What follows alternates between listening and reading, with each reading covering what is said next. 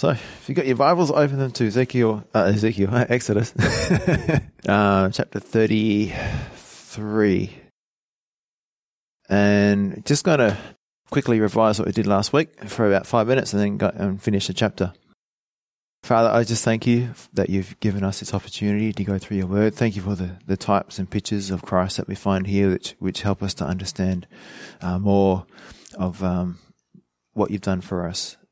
And more of the New Testament truths about being baptized or identified with you, about atonement, and about where we find salvation and things like that. So thank you for all these things in Jesus' name. Amen. So let's start in verse 18 of chapter 33 of Exodus. And this is Moses saying, "Please show me your glory." And then he said, "I will make all my goodness pass before you, and I will proclaim the name of the Lord before you. I will be gracious to whom I will be gracious, and I will have compassion on whom I will have compassion." But he said, "You cannot see my face, for no man shall see me and live." And the Lord said, "Here is a place by me, and you shall stand on the rock. So it shall be, while my glory passes by, that I will put you in the cleft of the rock, and will cover you with my hand while I pass by. Then I will take away my hand, and you shall see my back, but my face shall not be seen."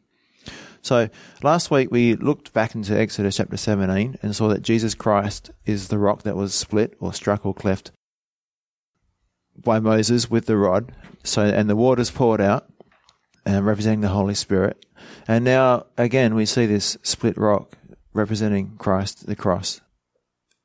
So in verse 21 it says, "Here is a place by me," or the whole thing about this is that it's a picture of how sinful man can stand in God's goodness or glory. Because we can't see God's face and live. We can't be in his glory unprotected and live because we are sinful. We have a sinful nature. So verse 21, "Here is a place by me." There's a physical location in this type, and that points to there being a specific person where we can find salvation, and that is in Jesus, Acts 4:12. Secondly, "And you shall stand on the rock." That rock is Christ, or that rock is God. So we need to put our faith in Christ. Moses was told to stand there on that particular rock, and that's Acts 16:31. And then there's, "So it shall be, while my glory passes by, that I will put you into the cleft of the rock." And so that's our identification with Christ. We are put into Christ. We are part of his family in a place of refuge and safety. And there's Romans 10:17 and Galatians 3:26-27, which you read last week. Then atonement, "I will cover you with my hand while I pass by." So we're covered. And so Christ is our atonement. He is our covering. So God protects us from judgment. Jesus died in our place and bore the wrath of God for our sin. And this is represented also by the mercy seat. And then we've got these resurrection blessings. "Then I will take away my hand, and you shall see my back, but my face shall not be seen." So once the judgment has passed, Moses could receive so to speak, the tidal wave of goodness that followed in his path. So the glory after judgment, that's what we're exposed to. And so that was that section. Then we also saw that the breaking of the first set of tablets represents the broken law. The 10 Commandments. We are all guilty before God. That's what the law tells us before we come to Christ. But when we come to Christ, we have the second set of stone tablets, which represent the new covenant. And the law is now written on our hearts. And the scripture we read last week is Jeremiah 31:31-34. So this means that we are a new creation in Christ, recreated in his image of righteousness and holiness. And I've got a verse, Ephesians 4:24, "Put on your new nature, created to be like God, truly righteous and holy." So overall, the big picture, remember that chapters 33 and 34 are about the presence of God going with them. And straight after the promise that his presence, his power and his love would go among them, and also following the beautiful picture or type that we just looked at, how his presence could go among a people who are so prone to do evil, God now gives us some instructions which will help us to remain or continue in his presence. Now, if you go ahead and read the rest of the story of the children of Israel, you'll find that they did not obey these instructions and they did not remain in God's presence, which is very sad. So we can learn from them. We can learn, it's wisdom to learn from other people's mistakes. It's the easiest way to learn from mistakes is when they're not your own. So let's learn from their mistakes. So verse 11 in chapter 34, bit of an introduction. So we know why God is giving us these commands. After proclaiming it says, observe what I command you this day. So after all these promises, these glorious things, God says, observe what I command you this day.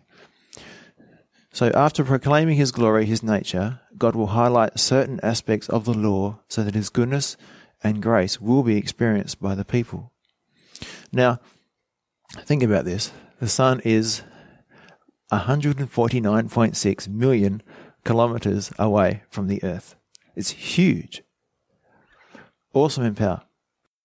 And yet, if we go outside and put a hand in front of our eyes, we can't see the sun. Now, the sun hasn't gone. It's still there. But my flesh just gets in the way. So too, the degree to which we allow our flesh to come between us and the sun, S-O-N, is the degree that which we'll walk in darkness or not walk in the light. And because God doesn't want this for his children, he reminds Moses to deal decisively with those things which would cloud or block the people's perception of his nature, of who he is. So, all things are lawful for me, Paul declared. Now, as children of God, we are the freest people in the whole world. As Christians. Yeah, because all things are lawful for me, Paul declared. So it doesn't include illegal or immoral activities, but we can eat what we want, we can worship when we want, we can go where we want, we can work where we want, we can play sport as we want, we have as much money as we want, we can watch TV as much as we want, use Facebook as much as we want, surf the web, etc. Yet Paul went on to say that even though all things are lawful, not all things are expedient, profitable, or wise. That's 1 Corinthians 6:12. So, in this regard, the remainder of chapter 34, I believe, is given to Moses in order that the people would be wise, that they might experience all of what God wanted for them. So, continue in verse 11. Behold, I am driving out from before you the Amorite, and the Canaanite, and the Hittite, the Perizzite, and the Hivite, and the Jebusite. Take heed to yourself. Watch out, lest you make a covenant with the inhabitants of the land where you are going, lest it be a snare in your midst. But you shall destroy their altars, break their sacred pillars, and cut down their wooden images. For you shall worship no other God, for the Lord, whose name is jealous, is a jealous God. Lest you make a covenant with the inhabitants of the land, and they play the harlot with their gods, and make sacrifice to their gods, and one of them invites you, and you eat of his sacrifice, and you take of his daughters for your sons, and his daughters play the harlot with their gods, and make your sons play the harlot with their gods. So, think of, like, you make an attachment to something, you can kind of tie yourself to something, you attach yourself to something. When you make a covenant with something, like these people here, when they get involved in things they shouldn't be getting involved in, then they're making an attachment to these things. It's like they're putting their hand over their face and they can't see the sun, S-O-N. So be careful you don't get sucked into the images of the world, the idols of the world, or get attached to any of their idols, God warns. God is jealous for us, not of us. It's not like they're going to have more fun if they do those things, so I better stop them from having fun. No, it's not the way it is. He wants the best for us. And like a parent, you know, you want the best for your kids. You'll stop them from doing things that harm them. And I heard an analogy the other day. A kid's holding a stick of dynamite and it's sparkling, you know, and the parent's saying, throw it away. And the kid goes, why? It's pretty. Yeah, but it's going to destroy you. So these people won't enjoy what they're doing as far as making these covenants with other people and the other things they can do, but it's not good for them.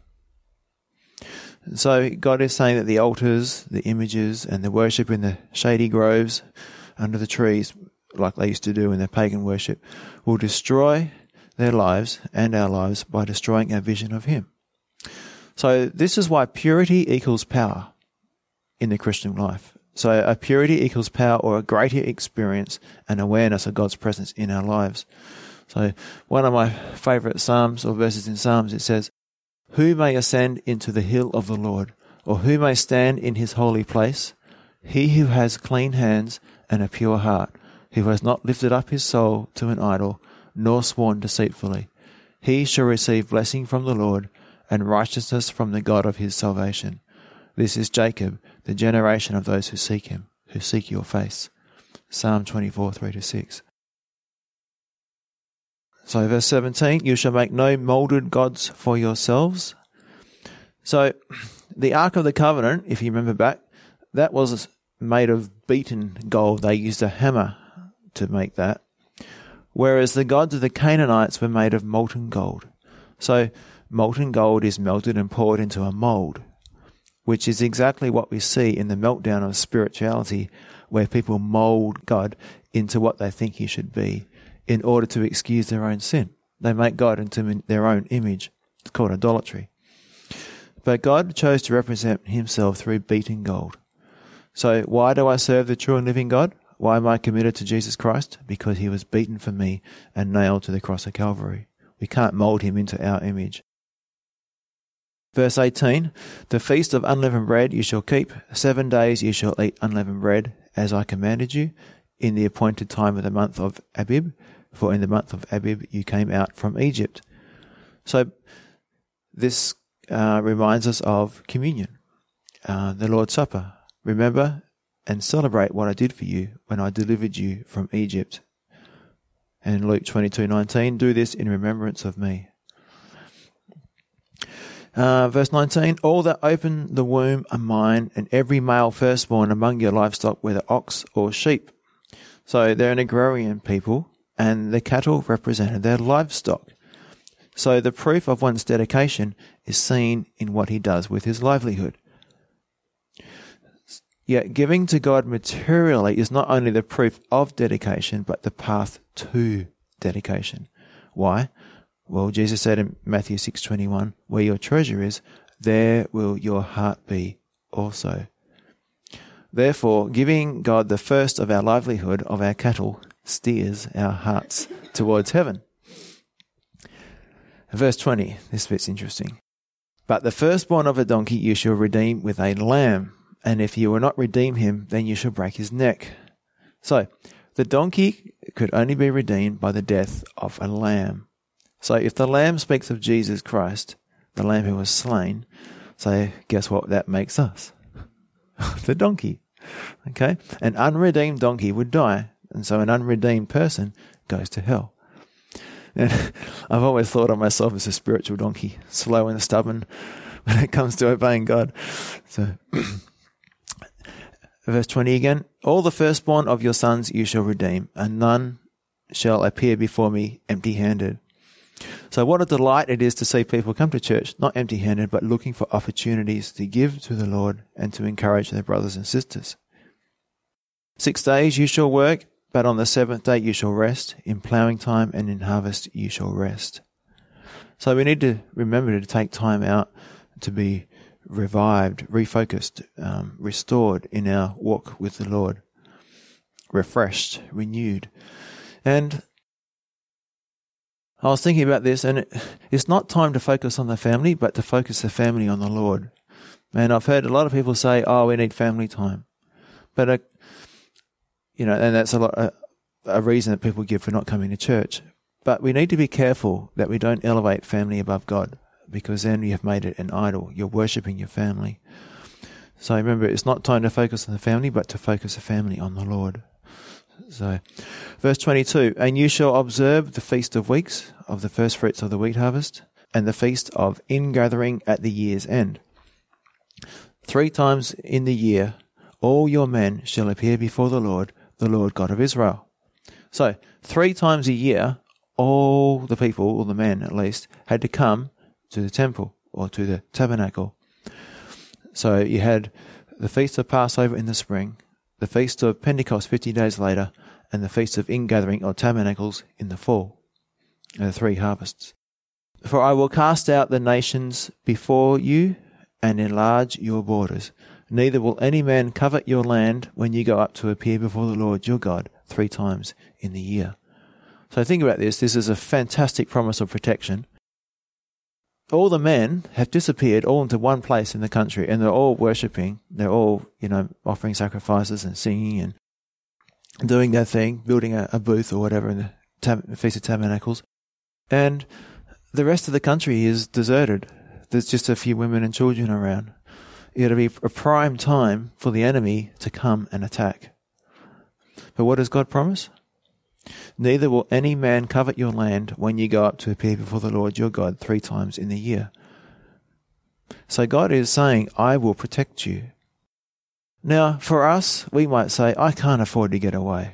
If I take time off, my competitors will eat me alive. My bank account will dwindle. Our family will suffer. And that's what the children of Israel could have said as well. I mean, they had to travel, some of these guys, a long way. It would have taken a long time. It means they're away from the land. It means they're not making as much money and make themselves vulnerable. But God, however, says, if you obey me, I will cast out the nations. I will enlarge your borders. I will be your protection. So if you're trying to defend, guide, or provide for your family yourself, then watch out. God may say, if you want to do that, you're on your own. Good luck. I would much rather have the Lord take care of my family. So, verse 25, you shall not offer the blood of my sacrifice with leaven, nor shall the sacrifice of the feast of the Passover be left until morning. Leaven is a picture of sin, and the offering was a picture of a perfect Saviour, so it could not be offered with the sacrifice. Now, verse 26, the first of the first fruits of your land you shall bring to the house of the Lord your God. So this is interesting. The first fruits were not to be distributed by the children of Israel to whoever they thought were worthy or needy, but were to be brought to the house of the Lord. The same is true today. We are to bring the first fruits, the tithe, into the house of the Lord, into the place for being spiritually fed, to be distributed as the Lord sees fit. That way we have no control over it and receive no credit for it, which is how it should be. If you look at Matthew 6:3-4, but when you give to someone in need, don't let your left hand know what your right hand is doing. Give your gifts in private, and your Father who sees everything will reward you. So if you want to give money to those people or ministries you think are needy or worthy, that's good, but do with your money, not God's. For the Bible says the tithe belongs to Him. And you see that in Malachi chapter 3, 8-12. Should people cheat God? Yet you have cheated me. But you ask, what do you mean? When did we ever cheat you? You have cheated me of the tithes and offerings due to me.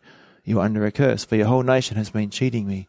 Bring all the tithes into the storehouse, so there will be enough food in my temple.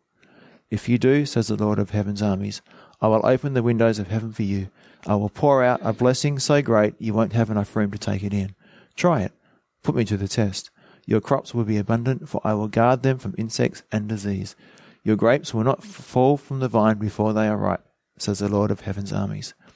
Then all nations will call you blessed, for your land will be such a delight, says the Lord of heaven's armies. Now, there's a false doctrine that comes from those verses, and that says you give to get rich, but that's not true. So, God will bless us if we give, but it could be emotionally, it could be with friends, spiritually, and sometimes it could be financially. There's stories of where, like Mr. Colgate, he just kept on giving and giving, and God kept giving him more and more. So how does this work in practice? Well, a long time ago, I wanted to give some music stands, some mic stands to the church I was going to. And they wouldn't accept them as a gift. They said, we'll buy them off you. And I thought, oh, okay. And I didn't understand this principle. So I said, okay, well, fine, you buy them off me, I'll put the money in the offering. And they said, look, what you do with the money is your business, but we're happy to buy the mic stands off you. So I sold the mic stands and I did put the money into the offering. But because of that, I couldn't say I gave those things to the church. I can't say that, those are the mic stands that I gave the church. I just put some money in the offering and the church bought the mic stands with that money. And another story a pastor told me, it was last year, I think. The church needed new carpet, desperately needed new carpet. They had their own building. And some guy in the church says, I can do the carpet for you. And, I'll pay for it and I'll lay it. And he had his own carpet business. And so he did. But the pastor said if they had just given regularly, the church could have afforded to buy the carpet itself. Because now this person can say, I bought and laid the carpet for this church. And he's received his reward. So when the church buys something for someone or spends money for ministry, then it's anonymous and no one person can take credit for it. And we also see this principle observed in the New Testament. Acts 4:34-35. Nor was there anyone among them who lacked, for all who were possessors of lands or houses sold them and brought the money and brought the proceeds of the things that were sold and laid them at the apostles' feet. And they, meaning the apostles, distributed to each as anyone had need. So no one person could say, hey, widows, that's my money from when I sold my field that's buying that food for you. But you can't do that because you gave the money to the apostles, in that case, the church at the time, and they distributed it as they saw fit. So you had nothing to do with how that money was spent or used. So finally, if you don't want to give, then please don't, because God loves a cheerful giver. Giving out of obligation is an insult to God. He gave his life freely and willingly for me and you, so give freely and willingly to him.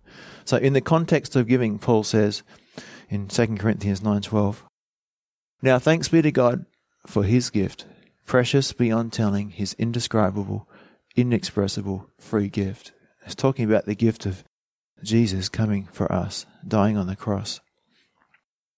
So this is a personal thing, but if you or I don't think God is worthy to receive our first fruits, then we have a problem that we need to sort out with God. Always keep in mind that God wants us to give it for our sakes, not his. God doesn't need our money, but he does want our hearts. Remember that where your treasure is, there your heart will be also.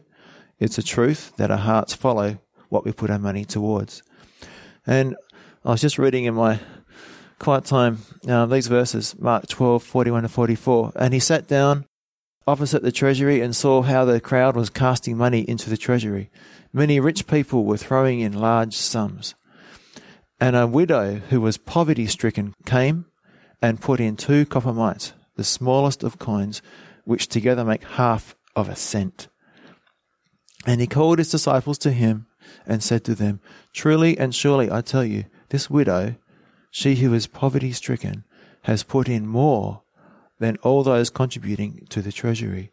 For they all threw in out of their abundance, but she, out of her deep poverty, has put in everything that she had, even all which she had on which to live. So I just wanted to point out that it's not the amount that we give, it's the heart. The widow was trusting that God would supply all her needs. She was practicing dependency on God. And therefore, especially considering the context where we're looking for God's presence to be in our lives, she was experiencing the presence and power of God in her life. So you may not have much to give. That's okay. Jesus sees your heart. Jesus gave to us sacrificially, and he desires us to experience the joy of sacrificial giving. Remember, for the joy that's set before him, he endured the cross. Remember that God is always faithful to meet your needs. So, going back to the idols, we need to sever or break any attachments we have to the things of this world, even the things which are not illegal or immoral. And one of those things is wealth, but it could be anything. If you go to Matthew 6:24-25, it says, "No one can serve two masters, for he will either hate the one and love the other, or he will stand by and be devoted to the one and despise and be against the other. You cannot serve God and mammon," deceitful riches, money, possessions, or whatever is trusted in. "Therefore I tell you, stop being perpetually uneasy, anxious, and worried about your life."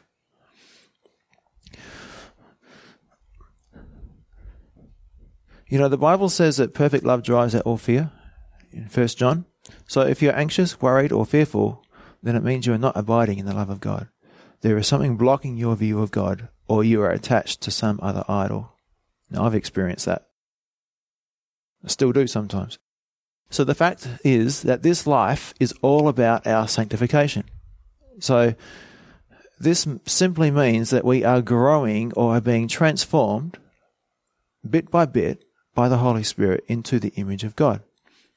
And as we go on in our life, as we grow closer to the Lord, learn to love Him more, our view of God becomes clearer and we experience more of His presence in our lives. We have more of an awareness of His presence. So this life is all about learning to cut away any attachments to worldly things, to remove anything which blocks our view of the Saviour and therefore causes us to worry, fear, stress, and be anxious. And as we do this, we abide in His presence and love to a greater extent.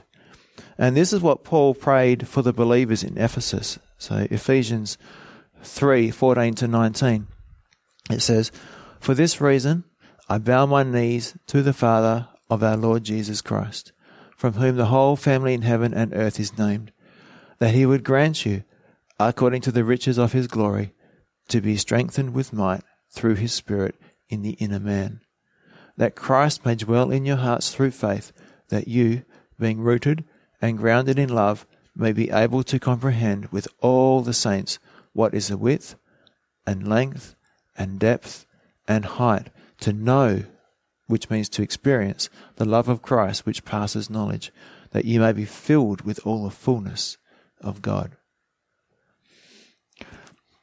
So when Paul says to know, he's not talking about in an intellectual sense, he's talking about practically to know, that we may be filled with all the fullness of God. That's Paul's prayer for us. That's what the presence of God is all about. So money is just another idol, but yes, it is a powerful one. Remember the story of the rich young ruler? Jesus asked him to repent of his idolatry by selling all his goods and then come, follow me. But the young man was too attached to his money, his wealth, his lifestyle, and he went away sad. So his wealth was blocking his view of the Son, S-O-N. And it is a tragedy when the things which we think bring us pleasure, meaning, satisfaction, purpose, and identity are actually a cage or prison cell of our own making. So another thing I was reading in my quiet time which stuck out to me, I'm just sharing this now, is when Jesus called the disciples, Peter, James and John in Luke 5, he had just used one of their boats to preach to the people who were on the shore, and Jesus was back a bit on the water so he could be heard by this vast multitude of people. And when Jesus finished talking, he told Peter to cast in his net. And they caught so many fish that John's boat came over to help, and both boats almost sank because of the vast quantity of fish. It would have been a sight to see. But Jesus finishes with this. And Jesus said to Simon, "Do not be afraid. From now on you will catch men." So when they had brought their boats to land, they forsook all, left behind, and this is my words, cut away any attachments, and followed him. So that's from the Amplified Bible, and the left behind is there, but I've put in the cut away any attachments, because that's the way I think about it. We attach ourselves to things, and we're not so attached to the Lord. So God wants to do a wonderful thing in each of us today as His presence, power, and love abide with us. But there are things we must observe. To maintain our attachment to God, our vision of God, to experience to the fullest extent His presence in our lives, we must continually be severing any attachments to the world, because any attachment to the world will dim the light, love, power, and presence of God in my life. Obeying God's commands will keep us from forming attachments to the world and keep our eyes on Jesus, the author and finisher of our faith. who said in John 15:9-14, I have loved you as the Father has loved me. Abide in my love. Continue in his love with me. If you keep my commandments, if you continue to obey my instructions, you will abide in my love and live on in it, just as I have obeyed my Father's commandments and live on in his love. I have told you these things that my joy and delight may be in you, and that your joy and your gladness may be of full measure and complete and overflowing. This is my commandment, that you love one another just as I have loved you. No one has greater love, no one has shown stronger affection than to lay down, give up his own life for his friends. You are my friends if you keep on doing the things which I command you to do. So why is God or Jesus here saying, if you keep my commandments, you will abide in my love? Why is he wanting us to keep his commandments? So we can experience his joy and his delight. We can have the full measure of his joy in our hearts. So as it says in 1 John, his commands are not burdensome. They're a blessing. And so we come back to Exodus 34, verses 10 and 11. I've got it on the screen. This is the Old Testament version of what we just read in the New Testament in John. And he said, Behold, I make a covenant. Before all your people I will do marvels such as have not been done in all the earth, nor in any nation, and all the people among you, and all the people among whom you are, shall see the work of the Lord, for it is an awesome thing that I will do with you. So God is saying, I want to bless you. I want to do an awesome thing with you. Observe what I command you this day. Okay, let's go on to verse 26. You shall not boil a young goat in its mother's milk. It's kind of strange. And Orthodox Jews, to keep the letter of this law, they have separate plates, utensils and cookware for meat and dairy products. So the two things don't come in contact with each other.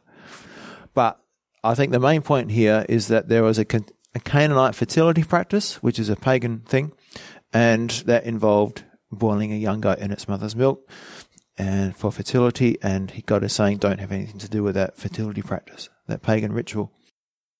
Verse 27 and 28, Then the Lord said to Moses, Write these words, for according to the tenor of these words, I have made a covenant with you and with Israel.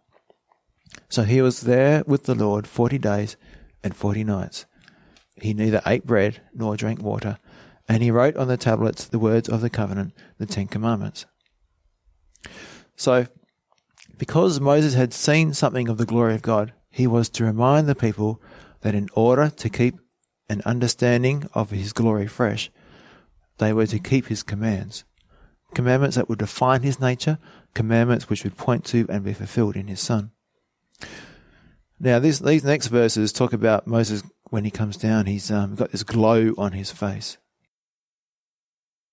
Now, so it was, starting in verse 29, when Moses came down from Mount Sinai and the 2 tablets of the testimony were in Moses' hand when he came down from the mountain, that Moses did not know that the skin of his face shone while he talked with him.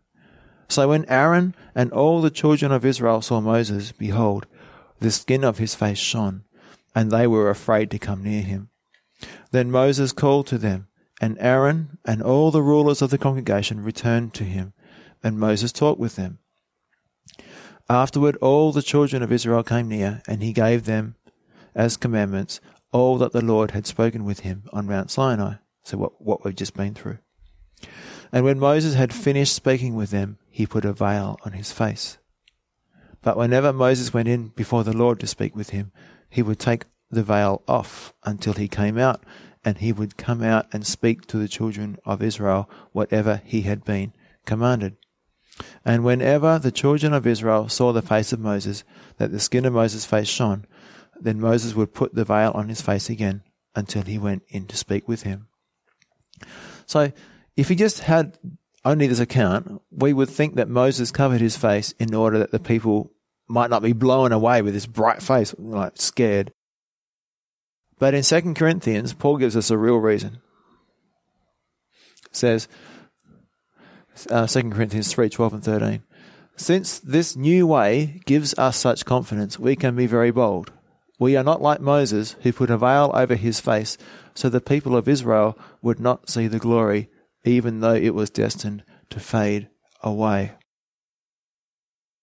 Moses put a veil over his face because he didn't want the people to see that the glow was decreasing or going away. Now, from a picture or type point of view, the law has glory, but the glory is fading. The glory has faded. But the glory of the new covenant is eternal. It will never fade. Now, this also has application to us personally, as we can be inclined to do the same thing. We can put a veil over ourselves. As mature Christians, we don't want people to see that we're not shining as brightly as we once did or think we should. So we put a veil on ourselves. We learn the lingo. We learn how to appear pious. We learn how to cover up. And we become exhausted as our lives become fake, phony. They become facades. But when we realize we don't have to pretend to be spiritual giants, prayer warriors, or heroes of faith, when we are free to be the dim bulbs we know we are, suddenly the burden lifts and our Christian experience becomes vibrant and alive once more as we simply reflect His light, His beauty, His grace and goodness and glory. It's not about who we pretend to be, but about Jesus and His reality. So look at Him, point others to Him, and you'll do well. Now, just want to take a closer look at verse 29 to 35. Going without food for 40 days does not usually help your appearance, especially if you're 80 years old. But with Moses, this is not true. This is when he came down from being in God's presence on Mount Sinai, he was glowing. Now, reflecting the glory he had experienced on the mountain, Moses didn't actually know that his face was glowing. And I believe this is the way it is with us too. When we spend time in the presence of the Lord, when we're at His feet, when we take the time to pray, when we worship Him and spend time in the Word, our gloom is replaced by a glow. But we might say, I don't feel like a glow. But Moses didn't know he was glowing either. And think about the upper room. This is another way of looking at it. When the Holy Spirit fell on the 120 disciples in the upper room, a flame burned above each one of their heads. That's Acts chapter 2, verse 3, or something like a flame. This means that if you were one of the 120, you would look around and see 119 other people ignited or on fire or illuminated by the power of the Holy Spirit, but you would not see the flame on top of your own head. And that's our tendency, to think that everyone else is a flame. Actually, that's how God keeps us humble. He doesn't allow us to see the flame. Now, why did God give Moses this glow, and why do we need to have this glow? Well, the children of Israel needed to hear the commands, the exhortations, and the instructions of the Lord. But you know how kids are.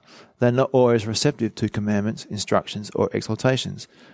By nature, in our sinful nature, we're quite rebellious.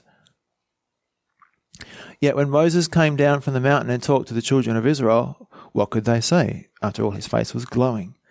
So, Mum and Dad, whoever you are, if your kids aren't being very, very receptive to your instructions, it might be because there's a glare instead of a glow on your face. Moses glowed, and it made the word he shared acceptable, the things he said palatable. So why did Moses glow? Well, he was in the presence of the Lord, and he was simply reflecting the glory of the Lord. In other words, just by hanging out with the Lord, Moses' face glowed. So for us, spending time in the presence of the Lord will impact us in a very real and special way. But here's the problem. Moses' glow began to diminish, and that can happen to us too.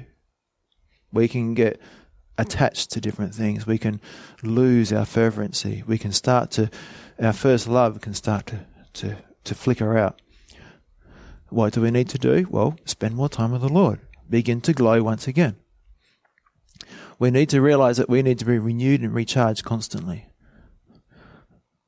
We can do well for a while, but our glow can turn to a glare.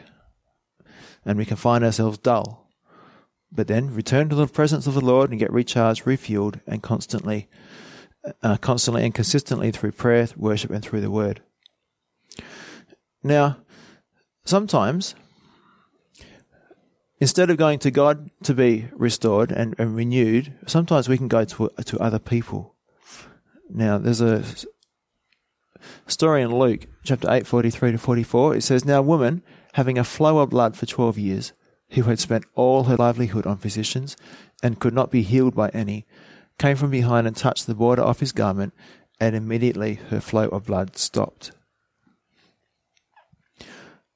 This woman had been hemorrhaging for 12 years, going from doctor to doctor, spending everything she had to stop the blood from seeping from her body.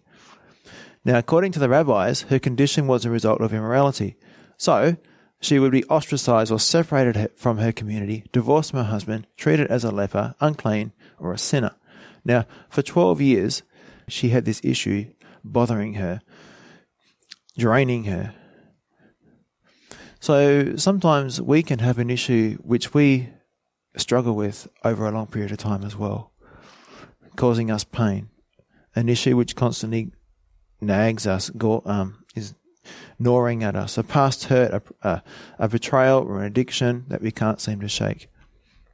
You go to this person or that group to try and get help with this issue, but the more you try and get help, the more people pull away, feeling overwhelmed by your pain, your problem, your issue. Relationships are spent, friendships are spent, emotions are spent because of the ever-present issue that drains you. And that's what this life was like for this woman in Luke 8. And then her life changed. After 12 years of trying to get help from people, she finally heard about someone who could deal with the issue of her situation. She heard about Jesus, and hearing that he was able to do what no man ever could or would do, she touched the border of his garment, and immediately her issue was gone. So the garment, or the edge of the garment had little strings hanging down and tied in certain knots that would identify lineage, family, vocation, heritage. And that's why when David cut off the hem of Saul's robe in 1 Samuel 24, David was actually cutting off the symbol of his authority, and that's why David repented of that. So therefore, in touching the hem of Jesus' garment, the woman in Luke 8 was actually submitting to his authority over her condition, her pain and her sadness. So if you have an issue about the way you were brought up, about your ex-wife, your former boss, high school teacher, which causes your blood to boil, you can be set free by touching the hem, so to speak, of Jesus' garment, and by saying, "Lord, you are in authority, you are on the throne, you always have been and always will be. Therefore, nothing could have happened to me or have come my way unless you allowed it. Therefore, I submit to your sovereignty. I'm not going to bleed on other people any longer. I won't keep thinking about or dwell on the issue of my lousy marriage, my deprived childhood, my physical condition, my financial setbacks another day. I'm just going to submit it to you as I touch the hem of your garment." So when we do that, we'll have a glow on our face and in our hearts. We'll experience a newfound wholeness, healthiness, and beauty by spending time with Jesus. So you don't have to keep on bleeding. Instead, go to the one who shed his blood for you. So I remember when I was younger, I used to have this issue, and I didn't bleed on people so much, but I tried to do it myself. And when I did go to people, I'd, share, and it didn't help because I wasn't going to the Lord. So we need to, if we're going to have a glow, if we're going to be set free, we need to spend time with the Lord. We need to submit to God's authority. We need to say, "Okay, God, you're in control." So, Father, I thank you for what you've shown us today. Lord, I thank you, Father, that we can have a glow on our hearts or in our faces, Lord. Because of spending time with you, we can reflect your love and your presence to other people. We can bring glory to you. Father, help us to remember what we've read today. Help us to put into practice. And I pray that you'll be glorified in us. In Jesus' name, amen.